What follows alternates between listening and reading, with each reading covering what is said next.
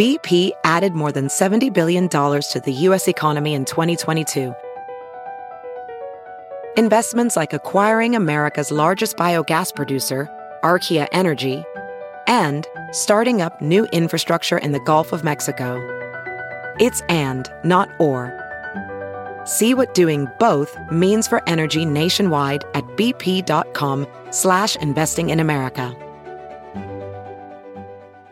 Good morning, I'm Margiela Sword, Fox 2 with your St. Louis news, driven by Bomarito Automotive Group. Funeral arrangements are now set for Hall of Famer Lou Brock. The Cardinals legend died this week at the age of 81. The public is invited to a viewing today. It's from 5 to 8 at the Austin Lane Mortuary on West Florissant Avenue. The Brock family will lay a wreath at the Lou Brock statue at Lindenwood University tomorrow morning. The St. Louis County Health Department says current COVID-19 trends support in-person learning for younger students. Now some students will be heading back into the classroom. The Lindbergh School District began a hybrid model for kindergarten through third grade. Next week, they will offer it to fourth and fifth graders as well. The public is invited to O'Fallon, Missouri's annual Patriot Day ceremony. It is at 8:30 this morning at the city's 9/11 First Responders Memorial.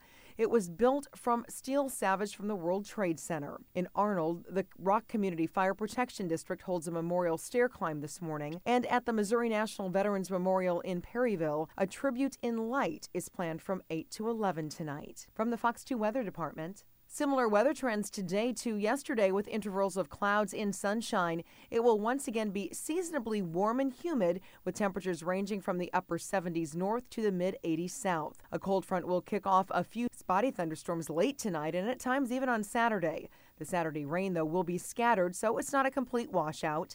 Drier weather will return Sunday, although it may take until Monday before skies completely clear out.